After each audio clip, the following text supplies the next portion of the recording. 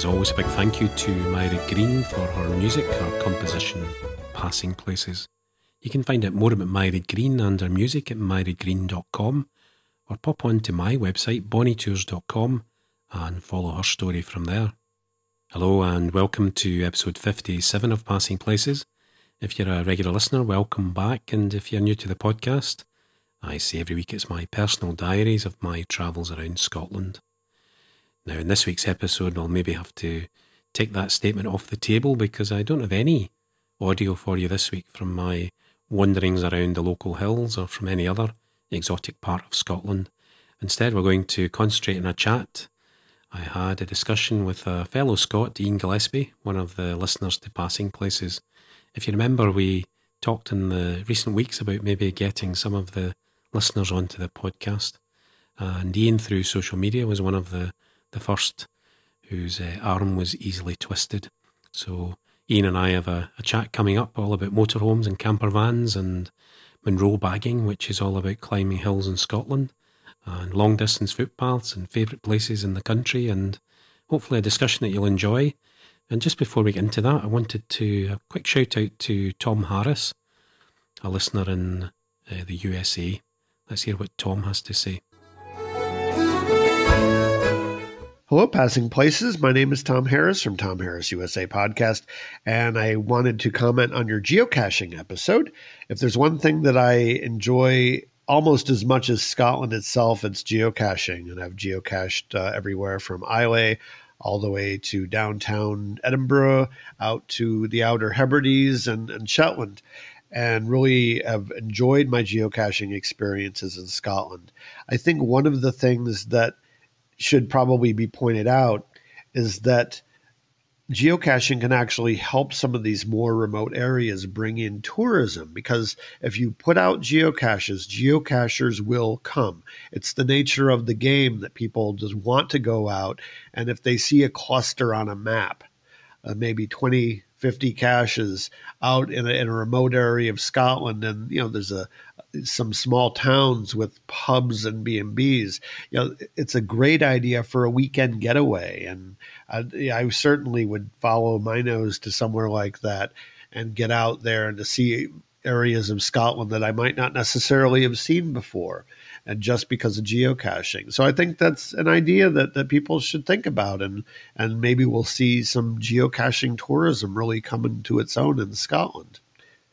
Anyway, thanks for the show, and hope to see you on the trail.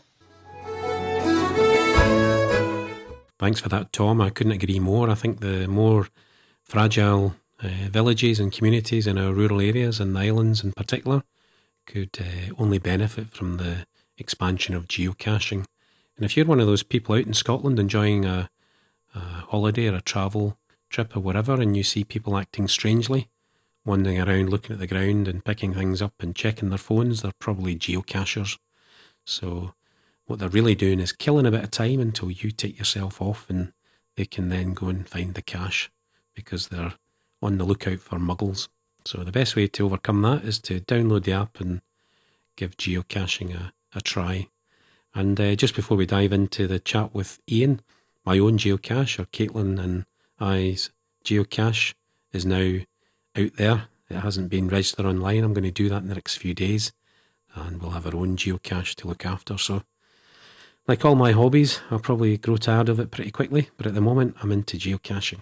So now let's get into the chat with Ian.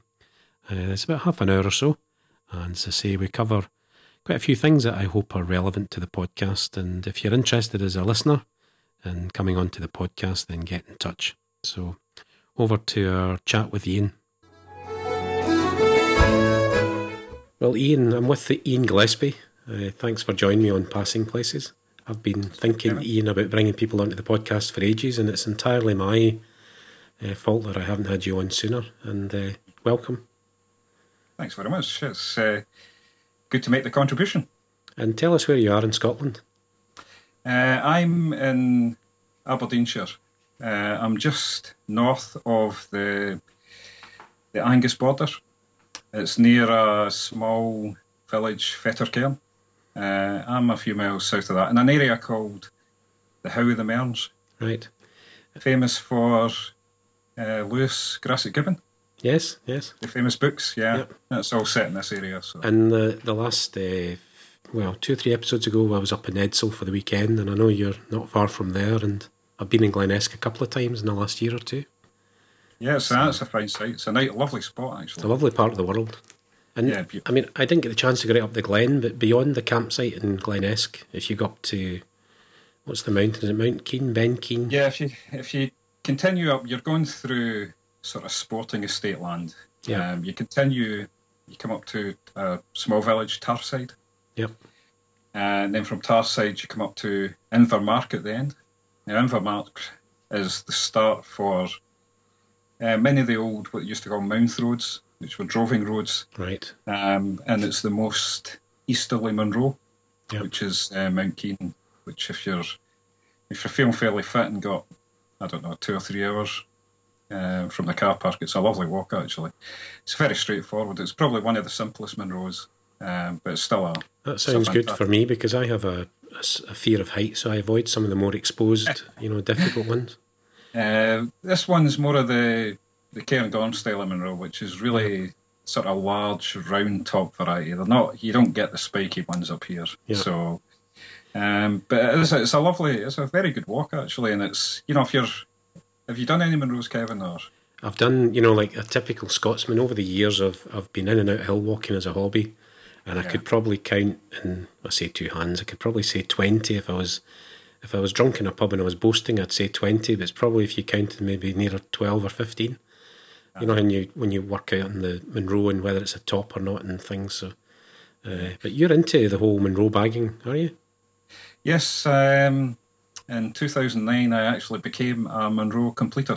Right. Which means that I completed all, at that time, 284 Munros. I started it probably in about 2005, continued almost every weekend, and really that's 3.5 years when you're working and you're really trying to do weekends is a massive commitment. Oh yeah, and the weather as well. I mean, it must be difficult too. I actually done it right through winter. Right. I was fortunate. I don't know if they were, fairly mild winters, but they certainly weren't severe enough to keep you really away for the more sort of trickier exposed hills. But no, it was probably physically and probably mentally as well one of the hardest things I've ever done in my life. It was full on, and it was an experience. It's probably one of the best things I've ever done. Must have kept you really fit. At first, I think the first 10 or 20, I hated it. I used to just do it because, somebody else was doing it, or, oh, well, if they're going, I'll go kind of thing. I think when I got to 50, I was really starting to get hooked. When you get to 100, you're hooked. And then you're talking, it's all the milestones, like you get halfway, which is 142, and then you get to 150, a nice milestone, and then you're at the 200, and then, hey, if you're at 200, you can't stop. And then you're 250, and then you work it all down, and you get to the final. At that time, was 284. That's quite an achievement. I think it's been, it's been.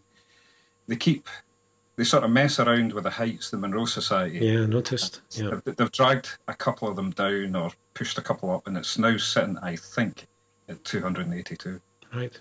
So it's quite good. I mean, when you complete the other little quirky thing I've got is you're allocated a completer's number by the SMC, the Scottish Munro Club.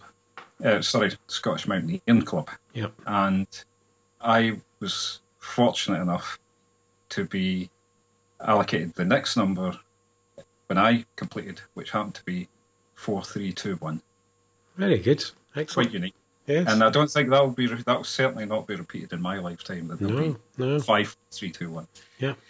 There's not many completed. It's there's only. It's getting more popular now, but certainly, I mean, that's since its inception. Well, tell me two things, Ian. Tell me your maybe 2 or 3 favourites out of them all, if that's possible. That's a bit unfair, but also maybe for beginners, where would you suggest they start off? Well, the thing is, Kevin, I've got everything. I mean, if you're keen to start off and you say, well, I'm the sort of person that needs, I need 5 under my belt to get me the taste for this. Mm-hmm. believe it or not, you've got groups, for example, up at Glen Shee, where you've got the Cairnwell group, where you've got 3 in a group, which is really, I mean, it's a stiff walk, but it's not really a challenge. If you take, you've got somebody that knows what they're doing, you could get 3 in a one. Or some of the other ones, and I should maybe interrupt you there and say I'm going to murder some of these names because I'm not a native Gaelic speaker and some of the names are unpronounceable. But well, we'll get by, I'm sure. Benconzi? Yes. Up near Crieff. Yep. Straightforward. I think you'll have heard Katie and Dermot on the podcast. I think they've been up Benconzi, Chonsey, whatever. Yeah, some people call it Benconzi, some call it Benahonzi, and all the rest of it. I'm not great for that. That's why I was going to go up Ben Keen. I thought it was quite easy. Mount Keen even.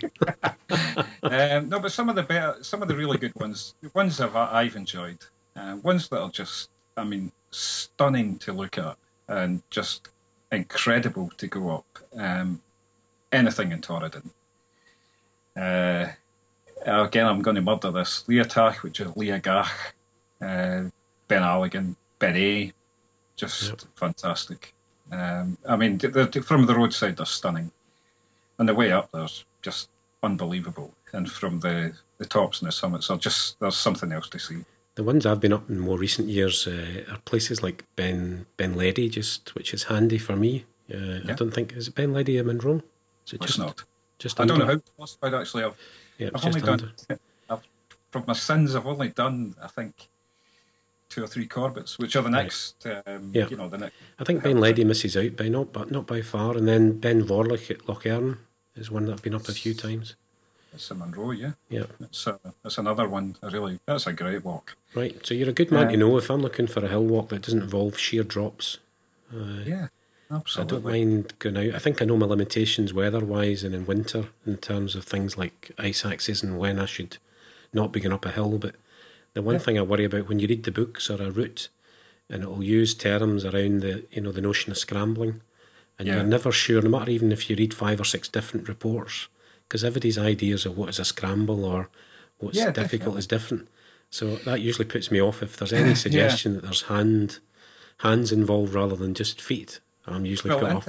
Interestingly, I actually suffer from vertigo. Yep. And obviously doing the Monroes, I had to, complete the Monroes on Skye.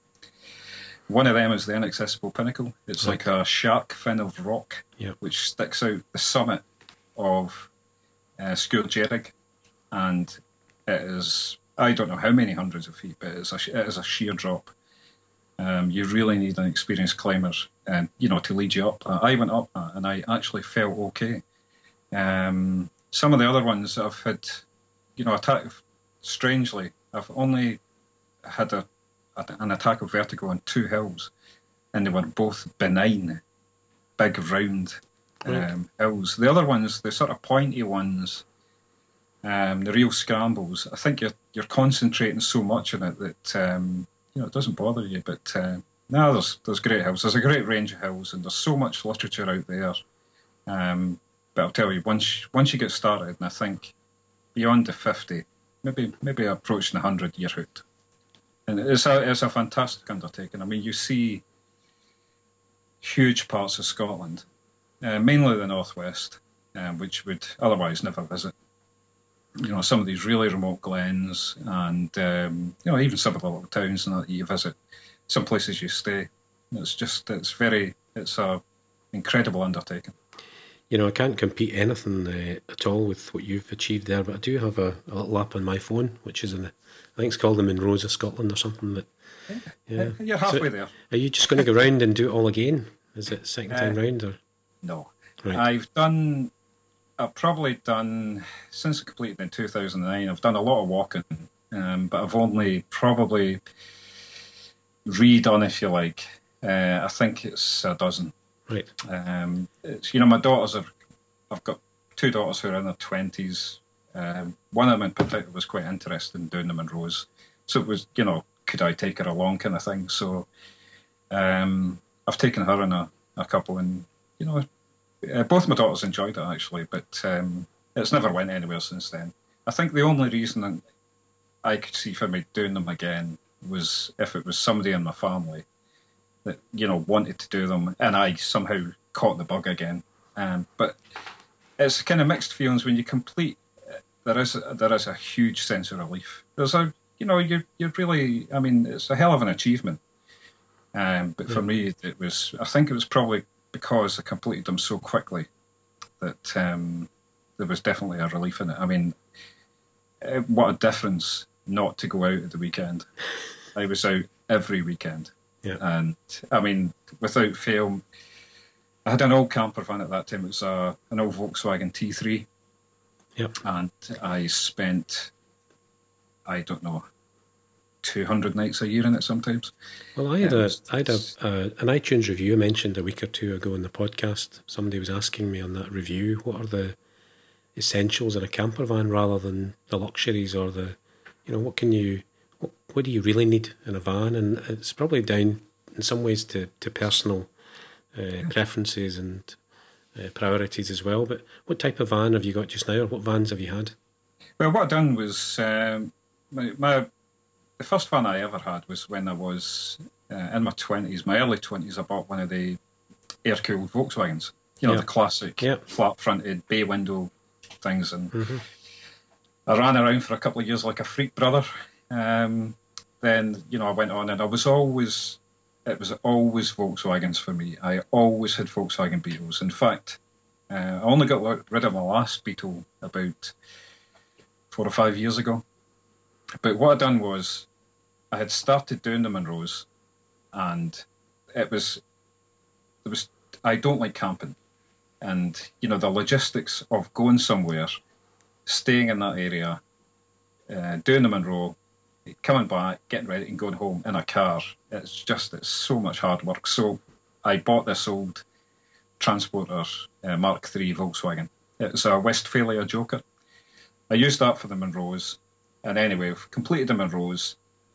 Then I kept going out, but I wanted an upgrade.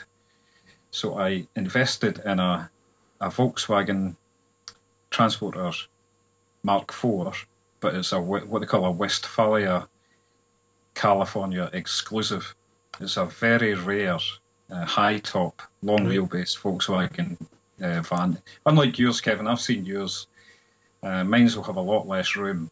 So it's like the commercial kind of Volkswagen plumber van type thing. Yes. But it's converted by the factory. It's a high top. So the headroom is at a fixed high top?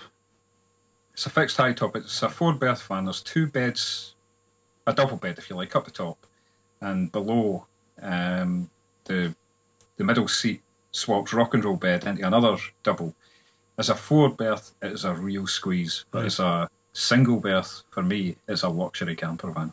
Because when that person was asking me in the review, you know, what are the essentials, I was thinking, well, an obvious thing for me was the size of van. When I first looked at the vans, I thought, I wonder if they difficultly drive or manoeuvre or reverse or whatever, which turns out not to be a problem. But when you look at a camper van, you know, I started out with a Mazda Bongo, which happened to be 4-wheel drive, and some of the benefits were you can go anywhere. You could go in a car, you could go a little bit off-road in terms of a wet campsite, but muddy field, whatever, wasn't a problem. Yeah. The downside was, you know, the headroom. The Mazda Bongo, the roof went up, like a tent roof. Yeah. So you could stand up, but headroom was potentially an issue with the smaller camper vans. Didn't you find that with the Bongo, with the kind of fabric roof, the elevated roof, if you like, weren't you limited? Could you put that up in stormy weather, for example? No, I think that was, you know, you had to try and think in bad weather, the wind direction, would it be okay to keep it up? The other thing that probably even more so in the wind for me at times was the cold. You know, a key thing in a van is heating. If you're going to be outside the normal sort of summer months, is how you're going to keep warm. Are you just going to wrap up in umpteen sleeping bags? Or are you going to have some form of heating, you know? Yeah, I was going to say one of the sort of vital things I think, apart from headroom is really important, is a heater. I would never take a camper van or a motorhome that never had a heater. Yeah. I mean, it's amazing even, you know, in summer, how cold it can get at night. Or if you're just sitting there and you haven't run the engine and there's nothing generate heat, even though, I mean, my van would be the same. I've got a winterised van. It's fully insulated. Even the glass windows are double glazed. It is a real is a well-made van, but a heater is vital. Other stuff, I mean, you need a fridge. Yep. It's so handy. A good, efficient fridge. And I think the only other thing which mine's has got, running water. Right. Yep. Mine's does have a toilet, and an electric flushing toilet, and a wash-hand basin in a separate compartment, which they've shoehorned into the van. It's incredible how they've done it. But I would say, the certain number one thing is a heater. I mean, even if it was a car I was using, you need a heater. Yeah, I think I would agree that you once you've decided on the size of the van, you definitely need some sort of heating. And definitely. For me, if you've got cooking facilities and the fridge, it's always been really important. And whether if you've got somebody with you, if it's a couple or a family, then you need to think about the sleeping arrangements as well. But for me on my own, that's never been such a big priority, the sleeping part of it. Yeah, I think the only other thing, I mean, just thinking there, that sort of limits me is another important thing, which I've given a lot of consideration to, is the leisure battery. Yeah. Now, I like to, if I can, live off-grid, if you like. So I've got a solar panel. And the combination of a large, I've got a 140 ampere battery, which powers a lot of stuff for a long time. And the ability to recharge that without firing up the engine or driving anywhere is a massive advantage. I need to speak to you about that, Ian, because that's my next step, is to get a second battery and a voltage inverter, but I could do with a power source like solar panels to really make it work. Well, I think with your van, the problem I've got with my van is because a camper van is very small and the roof doesn't have as many nooks and crannies in it. I'm limited by putting one in the roof. I've got a standalone one I mount at the side of the van. You could have, in your style of van, you could have a permanent one, you see. But solar panels, the price has dropped hugely in the last few years. And I've used one a lot this year. That has been excellent. The other thing is as well, a lot of sites these days are charging you separately for electricity. That's true. So, I was on a site last week before, it was £4 per night. Yeah, that's a lot. That's a lot for electricity. Yeah, if you've got a solar panel might cost you a couple of £100, but if you're using that over a few years, and you're out a lot, it does help. Plus, you can condition your battery when you're sitting at the house, and it's a better option for the environment. But that flexibility you've got to park up in the lay-by and to be that bit more independent. Yeah, I definitely need to sort that. And I think for some people, maybe I'm making a generalisation here about being older, but as you age or whatever, perhaps the toilet issue becomes more important for people. But some people probably need to think that through as to whether they're going to have a toilet or not, because it can be a little bit camping where you've got to get up in the middle of the night and go to the loo. That's not great. Could be an age thing, Kevin, but it's extremely useful. Yes. I used to go to the toilet when I was a kid as well, but it's become... In my first air cool van, a toilet, are you kidding? But this one is extra. I mean, it really was. It has been. I mean, not just when you're out on your own, you're middle of nowhere, and you've got to think, pollution and you're in the environment you're staying in. I mean, you don't want to leave any, evidence that you've been there at all. But probably more importantly, daughters. Yeah. Boys will go behind a bush. I don't know, but girls, no chance. Yeah. So it's been very handy. I think that frustrates me a little bit on the Western Isles is where I first heard the debate, and I was over on Tiree, was it last year, the year before? But the concern in islands in particular about the abuse that's been seen on occasions by, there's always one, but people in vans, motorhomes and camper vans, pitching up on a sensitive beach and having bonfires or whatever, but the accusation being that they turn up laden with their supermarket goods for the week. They don't spend anything in the local economy, and then they take off after emptying their toilet waste somewhere inappropriately or whatever. So the sort of answer to that at times has been, they should be on a campsite, they should be in a caravan park. And I really get frustrated because I don't want to travel around Scotland or travel a distance to end up in Toy Town on a manicured lawn next to a row of vans, all playing at camping. I want to be out enjoying the countryside, and I want to be, obviously responsible in how I do that. So when you get to places like France, in particular when I've been over in the van, and you see how welcoming they are to motorhomes and camper vans in comparison to the UK, where there's this almost a feeling that we're ripping people off, or that we're not contributing in some way because we're not going onto sites. Yeah. I really don't want to go to a campsite generally. I go because it's there, it's easier, it's a place that I can get laundry done or whatever, a shower every couple of days or whatever. Yeah. But it's not my idea of where I want to be. I'd rather step out onto something a bit more natural than... Yeah, definitely. I think, but don't you think that some of the... I mean, you're welcome... there's these networks of, pubs and restaurants, and some businesses will let you use your car park. You're kind of welcomed. Yep. Providing you play the game, you don't mess the place up, you use their facilities, and you don't empty tanks and all the rest of it all over the place. I mean, I've got to say, in hundreds of nights I've spent away wild, as in the middle of nowhere, I don't think I've caused a problem, but I've certainly never been asked to move on. I've never run into trouble. I've never been challenged, and I've always feared that I've never had, the man in the middle of the night banging the side of the van and all that stuff. I've never had a problem. I've never been challenged either. I think speaking to a couple of people who are fearful at a personal level about the dark and the safety issues, I was having a laugh. I mean, I did feel a bit spooked on the microphones last week, because every time I move my feet, the condenser mics on the recorder are really sensitive. It sounded like there was somebody else there. I kept feeling there was somebody walking beside me, and it was me. And because I was just outside Stirling, I thought, if I bump into somebody, I'm going to, scream. They're probably screaming, and both run in the opposite direction. But when you're out in the Highlands normally or wherever, that never occurs to me that I'm in the dark. Aye, I mean, I think when I'm away on my own, probably like yourself, I spend a lot of the time. I mean, most of the time I'm on my own. But I've got my 2 Cocker Spaniels. Right. And I don't know whether it's just having the 2 dogs there. And I mean, they're only very small gun dogs. I don't know if it's the company or the kind of, the loyalty.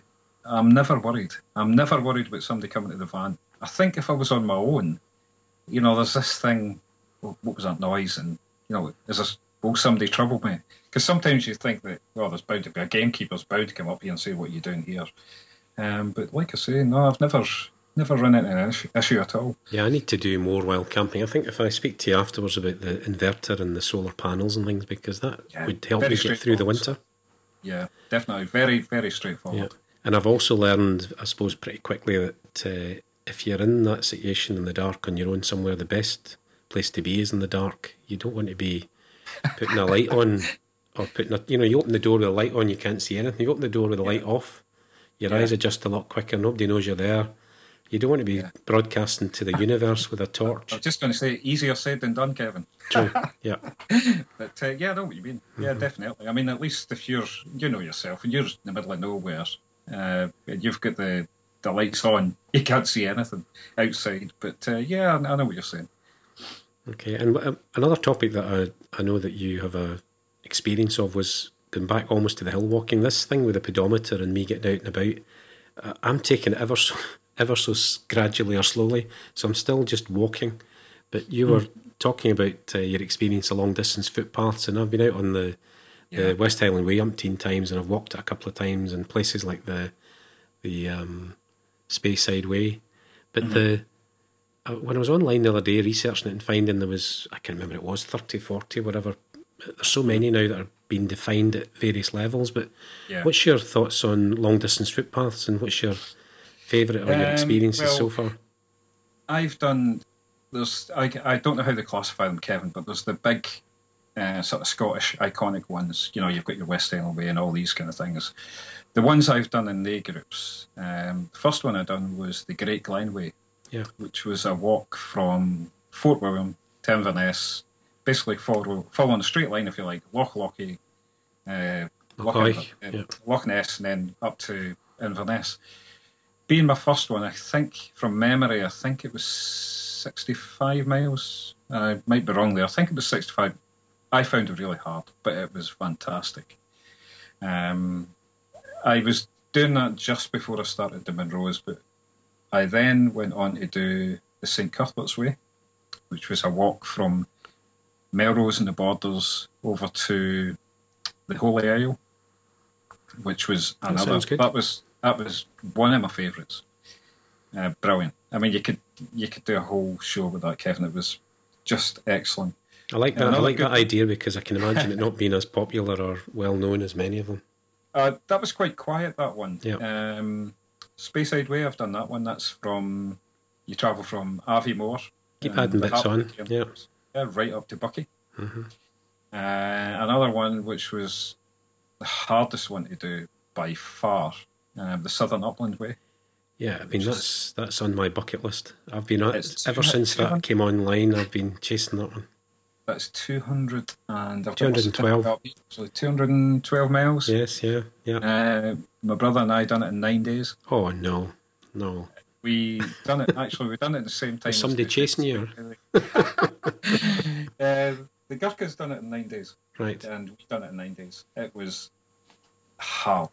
Really, really hard. I think, it's so old now, and the lack of investment, a lot of the posts had fallen down, had been knocked over by cattle, were missing. The facilities along the route, like shops, had shut, hotels were gone. But the actual landscape hasn't changed. It's funny that because, when you look at the West... It was fantastic. Sorry to cut across you there. The West Highland Way has become so popular, and people think because it's the Highlands, it's big mountains, it's spectacular, and it is. The scenery is amazing, but the actual route itself is pretty tame most of the way. Whereas that Southern Upland Way cuts across the grain of the country. You're up and down all those hills every day. I mean, the amount of ascent that you're doing on that Southern Upland Way, and as you say, the lack of facilities, the distances involved between towns, it's a much, much bigger challenge. I was really surprised, actually. I mean, it wasn't my first long distance route. It was, I was well into it. I was fit enough. But it was a real eye-opener. It was, when I arrived in Edinburgh at the end, because when you get to the very end, a place called Coburn's Path. Yes. The shop had shut. The shop, yeah. So there was no real official finishing point. So we jumped on a bus and went back to Edinburgh, and we arrived like a pair of hobos. Mm-hmm. It was just, it was an amazing, looking back, it was an incredible experience. The weather was mixed. Midges were bad. The terrain was tough. But it was a beautiful bit of the country. But I'll tell you, it was hard. It was a tough walk. But Kevin, when you come to do it, I've still got the maps and the guidebook. Very welcome. I remember those green books when they first came out. I thought, I'm going to be doing this. Yeah, and I went out for years. I went out in the car at different times and recce'd different parts of it. Yeah. But it always never... Because the problem, Ian, going back to my work days, was because I measured it for my enjoyment, if you like, as a 2-week venture. And I thought, that's 2 weeks holiday. That's a big commitment to make if you're working full-time. I suppose now that I'm not working, I don't have any excuses. I should really be thinking about... It's would I recommend it? I don't know. At the time I done it, when I finished it, I really was disappointed. I've got to say that. And I've come in for some criticism after that because, I've been on forums that said, it wasn't for me. And people said, how could you say that about the Southern Upland Way and it's beautiful now? It was just, logistically, it was a real challenge. Slog. You see, the thing that struck me when I did the West Highland Way, it was the year it opened. It was days or weeks after it opened. I was only 17 at the time or something. And it was like the Southern Upland Way. There was brand new posts in certain fields, but no path. So there was this almost a bit of a treasure hunt. Can you find the signposts? Yep. It was map and compass, quite a bit of it in those days. I'm talking about even this, early part of the walk to Drimmen and things. You had to find these posts and gates, and I enjoyed that part of it. And when I went and looked at the... Yeah, you're right. That's what the Southern Upland Way was like. I mean, you'd be entering a field which was unmown. You'd be at a post. You could see a post in the far corner. Yep. You'd think, where's the path? Yep. It was so little used. Yeah. And it wasn't, I wouldn't say disrepair, I'd say it was just poorly maintained. Well, maybe I'll never get it done. But maybe bringing this to some sort of conclusion, Ian, in terms of time. But you tell me what your... I usually say this is unfair when you try and give favourites, but have you got any particular thoughts you'd give to people who are listening to this about where they should go in Scotland in terms of, say, outdoors, if they're going walking or long distance paths or whatever? But have you got favourite places? Yeah, well, the thing I've got is that I always look at the locations I go to is everything's a slight compromise. The scenery, you know, the area you're in, if you like. Dog walking's big for me. The sort of areas I like, Alton Do near Achiltree. Right. It overlooks the Summer Isles. Yes. Absolutely beautiful. One of the most stunning locations you could go to, but not great for dog walks. I think Foyers on the shores of Loch Ness. Yes. Yeah. Fantastic. That's my dog making his See, that's great that Skid didn't spoil the recording. It was one of yours. Foyers, brilliant. Great forest walks, right on the loch side. A lot of history. Fantastic. My other favourites. How many people just shoot up the other side of Loch Ness? Never see that. Foyers is... You're right, and the thing is, they always, to me anyway, I'm an outsider, but they always seem to get the raw deal. When they're shutting the road or they're having a sporting event, it's always that side of the loch that gets shut down.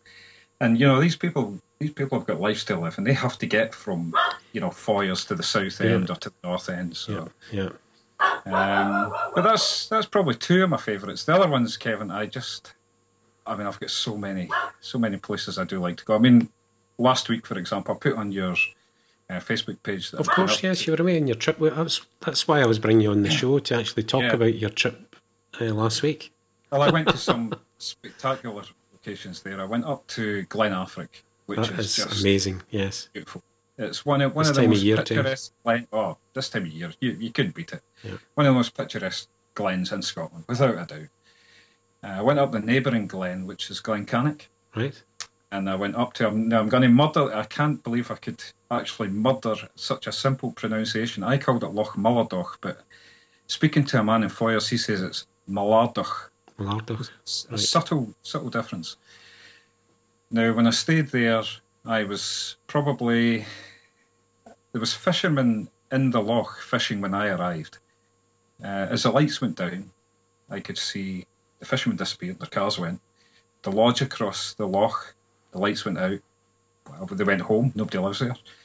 And it was pitch black. I must have been the only person, apart from maybe the odd cottage, for maybe, I'm guessing here, it felt like 10 miles. And that's the night where it was pitch black, all of a sudden, Northern Lights. Oh. Big green flash. It's like the massive shower cutting across the... You've been paid to annoy me here. You've been brought on just to wind me up now.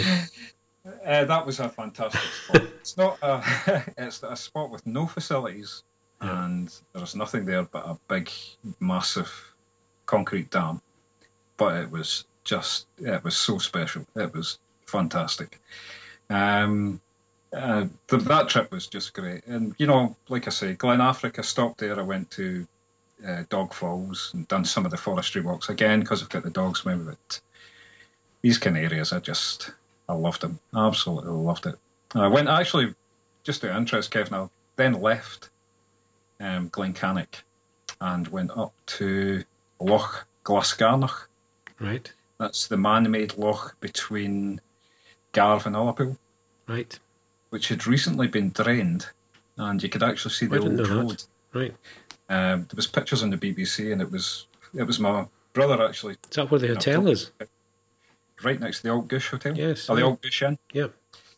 I was in there on the motorbike a couple of years ago. Yeah. Yeah, it's popular with bikers. It's popular with camper vans, travellers. Yes. I think they've got a bit roundabout you can actually stay now, but anyway, they had started flooding the loch again, so I never got to see the old road. But I continued. I was doing a tour of all the old hydro sites, and it was one of these trips you come back and you think that was a really good trip. So we could talk forever, Ian. I tell you what we should do is I should catch up with you on your travels and mine somewhere, and we'll bring that audio onto the podcast and have a chat. Yeah. And I'll leave my dogs in my van. Well, you see, I was wondering, your dogs were barking there, and I'm thinking, why is Skid not reacting? I'd forgotten I'm all got headphones and everything. He can't hear any of this conversation. That's why he's lying there oblivious. If he'd heard your dogs, he'd have been up. So no, it was actually somebody just past the window. And Kevin, I'm in one of these old... it's an old weaver's cottage. Right. And the pavement is right up against the front of the house. Yes. So, people brush past my window. Dogs will. And if it's not the right character, they react. Anybody can pass, but it's certain things that they don't know or they've never seen, and they kick off. So Great. Well, look, what I'm going to suggest, Ian, is if MD who is listening to this wants to pick your brains or get in touch with me on the podcast about the Monroe bagging, or about camper vans, or about locations in Scotland, anything that we've talked about, I'll be getting back on Skype to you saying what's the answer. that'd be fantastic. Should they go? Yeah, what should they do? But we should catch up. I know it's coming into the winter now, but if you're still out in your van at any point in the coming weeks, we should catch up somewhere. And I think I will be. I'm thinking I'm actually probably going to try and squeeze one more kind of longish trip, right, before the winter. Before Christmas. And then, we'll have to meet up. Definitely. I mean, it's been a pleasure speaking to you tonight, but one of the best things about the podcast has been the fact that I've made contact with so many people who share an interest or a passion for Scotland. So it's been fantastic on that basis. We're chatting away on Skype, and we'll meet one day, and I mean, there's no better measure of success of the podcast than bringing like-minded souls together on, talking about Scotland. So it's been great. Yeah, I agree. Definitely. Right, let's finish it there. But thanks again for giving me best part of an hour of your time. It was a pleasure. Great. Okay, Thanks, speak Kevin. to you soon. Cheers. Thanks again, Ian. That really was enjoyable to put a face and a voice to your name. I've seen you on the Passing Places podcast group on Facebook, but it's I feel as if I know you now, and I'm sure we'll catch up somewhere in Scotland and we can get a little bit of audio recorded. So if you're one of those listeners who'd like to come onto the podcast, get in touch. At the moment, the listeners that are foremost in my mind are Joyce and Carlo. Just spent a little bit of time this morning on the Skype talking to Joyce and Carlo in their hotel room, and I think they're in Inverness just now, and they're out for the day. So get in touch, and if I can give you any advice if you're thinking about a journey to Scotland, I might be able to give you some suggestions. So let's bring this to a close. I think we should be probably at a reasonable length now in terms of that interview and the overall podcast. So I'll close the podcast off for this week, and I'll catch up with you all next week. In the meantime, stay safe, and I'll see you somewhere on your travels around Scotland.